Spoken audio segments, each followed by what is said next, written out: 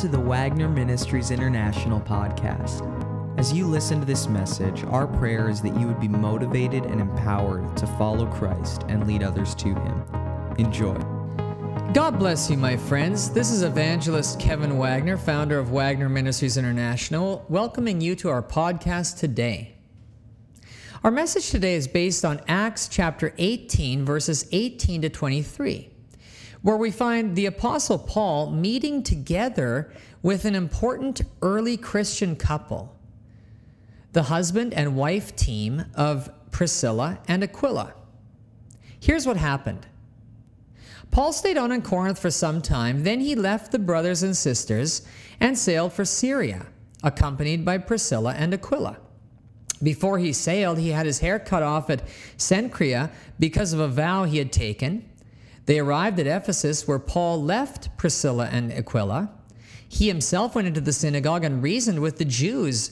When they asked him to spend more time with them, he declined, but as he left, he promised, "I will come back if it is God's will." Then he set sail for Ephesus. When he landed at Caesarea, he went up to Jerusalem and greeted the church, and then went down to Antioch. After spending some time in Antioch, Paul set out from there and traveled from place to place throughout the region of Galatia and Phrygia, strengthening all the disciples.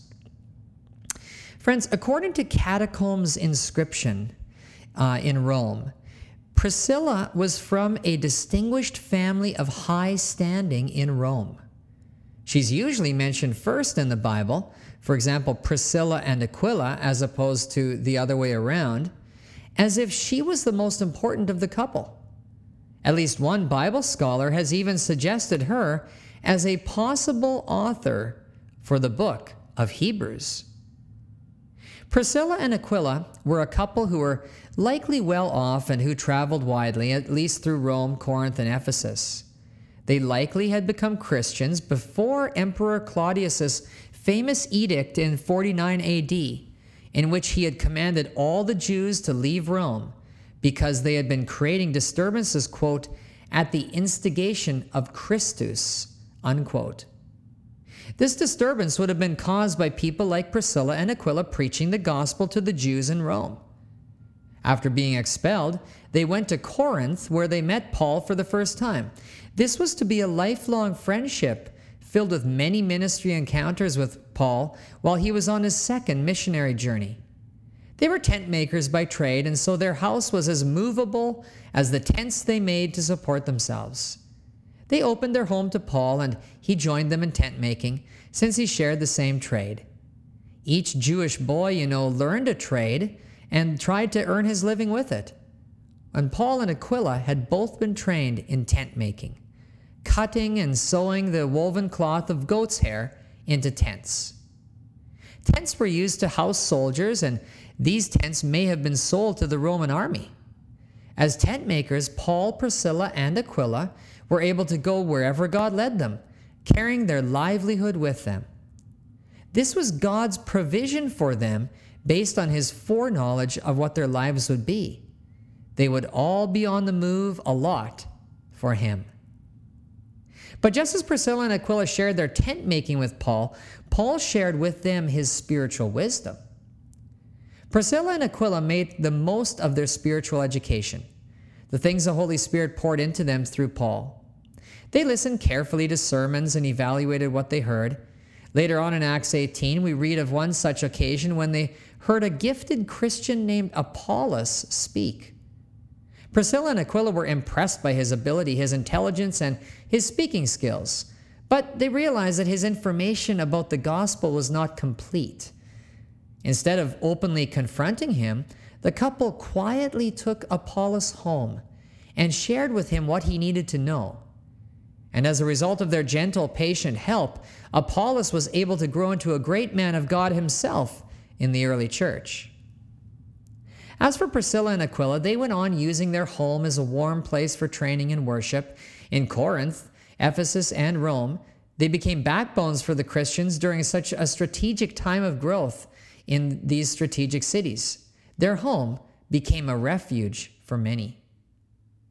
So what can we learn from Priscilla and Aquila today? Well, today's message is not just for those who are married, but is meant to encourage anyone here today who has a desire for a close relationship with someone. Since Priscilla and Aquila gave an incredible biblical example of what God can do with two people who are close, whether husband or wife, sister or brother, or tight friends. It's true, isn't it, that some couples know how to get the most out of life. They complement each other, capitalize on each other's strengths, and form an effective team. Their united efforts affect those around them. Priscilla and Aquila were such a couple. Did you notice that they are never mentioned separately in the Bible? In marriage and in ministry, it seems like they were always together.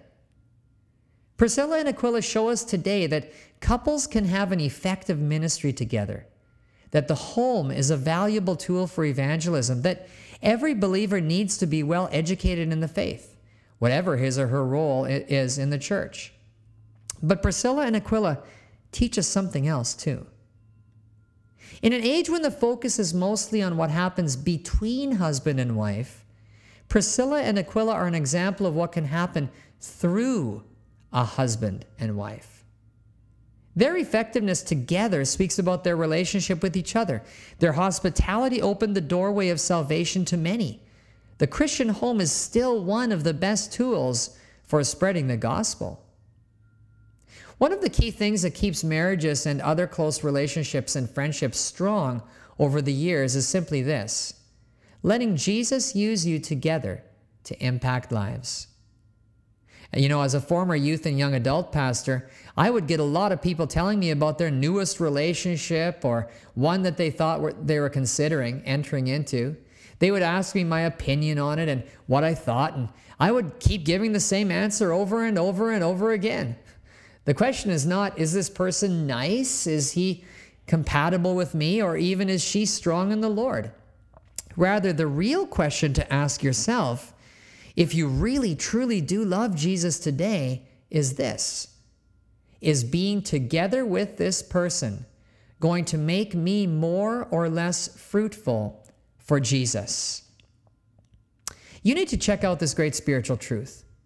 Two lives working together can be more effective for the Lord than one, provided it's the right two lives.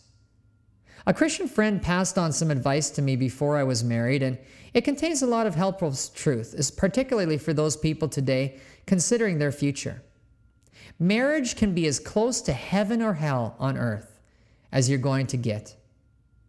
That's why Jesus compares his relationship to the church and those of us in it to a bridegroom and a bride.